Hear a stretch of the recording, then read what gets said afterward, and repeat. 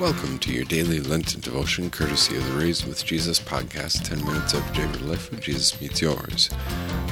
Romans chapter 6, verse 12. Therefore, do not let sin reign in your mortal body, so that you obey its evil desires. Romans chapter 6, verse 12. It's been a long day. You didn't sleep very well. The coffee has long since worn off. The work has been exhausting, draining, and curiously boring. And now, soon after lunch, the clock is your enemy. Soon you've lost yourself in the mid-afternoon doldrums as the eyelids get heavy. And then your coworker peeks in. Hey, somebody brought coffee and donuts. You should go grab some. Hopelessly struggling to stay awake, you snag a giant cup of joe and your favorite donut. Sure enough, a jolt of sugar and caffeine rocket you out of your mid-afternoon lethargy for at least a few minutes.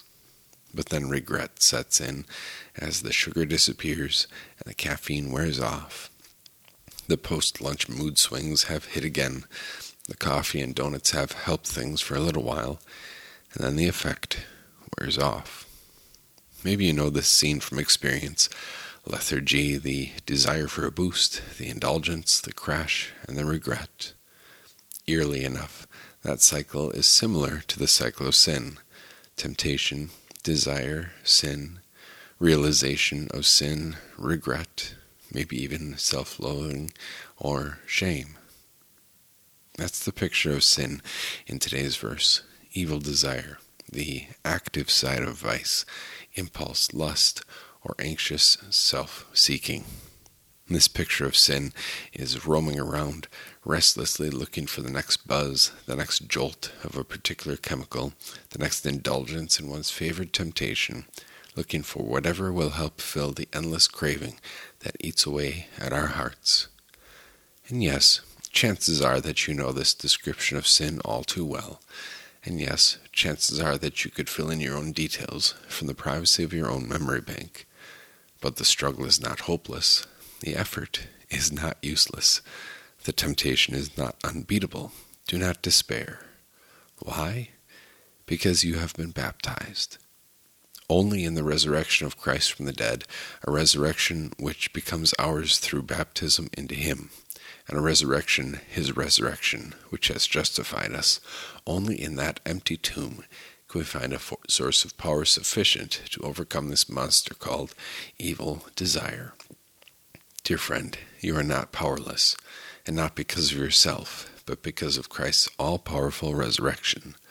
The message of Romans chapter 6 is that you can say no to sin, and you can make it stick, because you have been baptized into the one who has beaten sin, Jesus Christ. We pray. In baptism, we now put Christ on. Our shame is fully covered with all that He once sacrificed and freely for us suffered. For here the flood of His own blood now makes us holy, right, and good before our Heavenly Father. Amen. From Christian Worship Supplement number 736, All Christians Who Have Been Baptized, verse 4. And there's one final note.